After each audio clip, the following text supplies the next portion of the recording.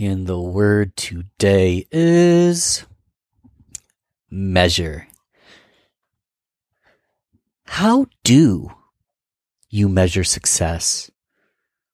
How do you measure happiness or fulfillment? How do you measure growth? How do you measure impact? How do you measure any of these things? It's objective in a way, right? How do you put numbers on anything when all of us are so different? How do I measure? Should I measure? What are my measurements? What are my goals? What are my KPIs?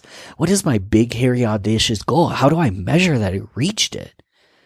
I start wondering to myself, how do we even measure the quality of our measurements?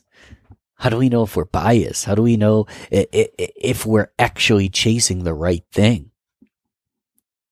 How do we find who we are and measure whether we're living in direct alignment with who we actually are and not living by other people's measurements? Are you measuring yourself based on what you feel is success, what you feel is impact, what you feel is your goals, what you feel is fulfillment?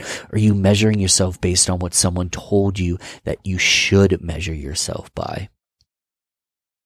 What measurement is your KPI? Is it the KPI of judging yourself against other people? Or is it the KPI of living in greater alignment with who you were meant to be and who you actually are? What is your measurement? What is your measurement?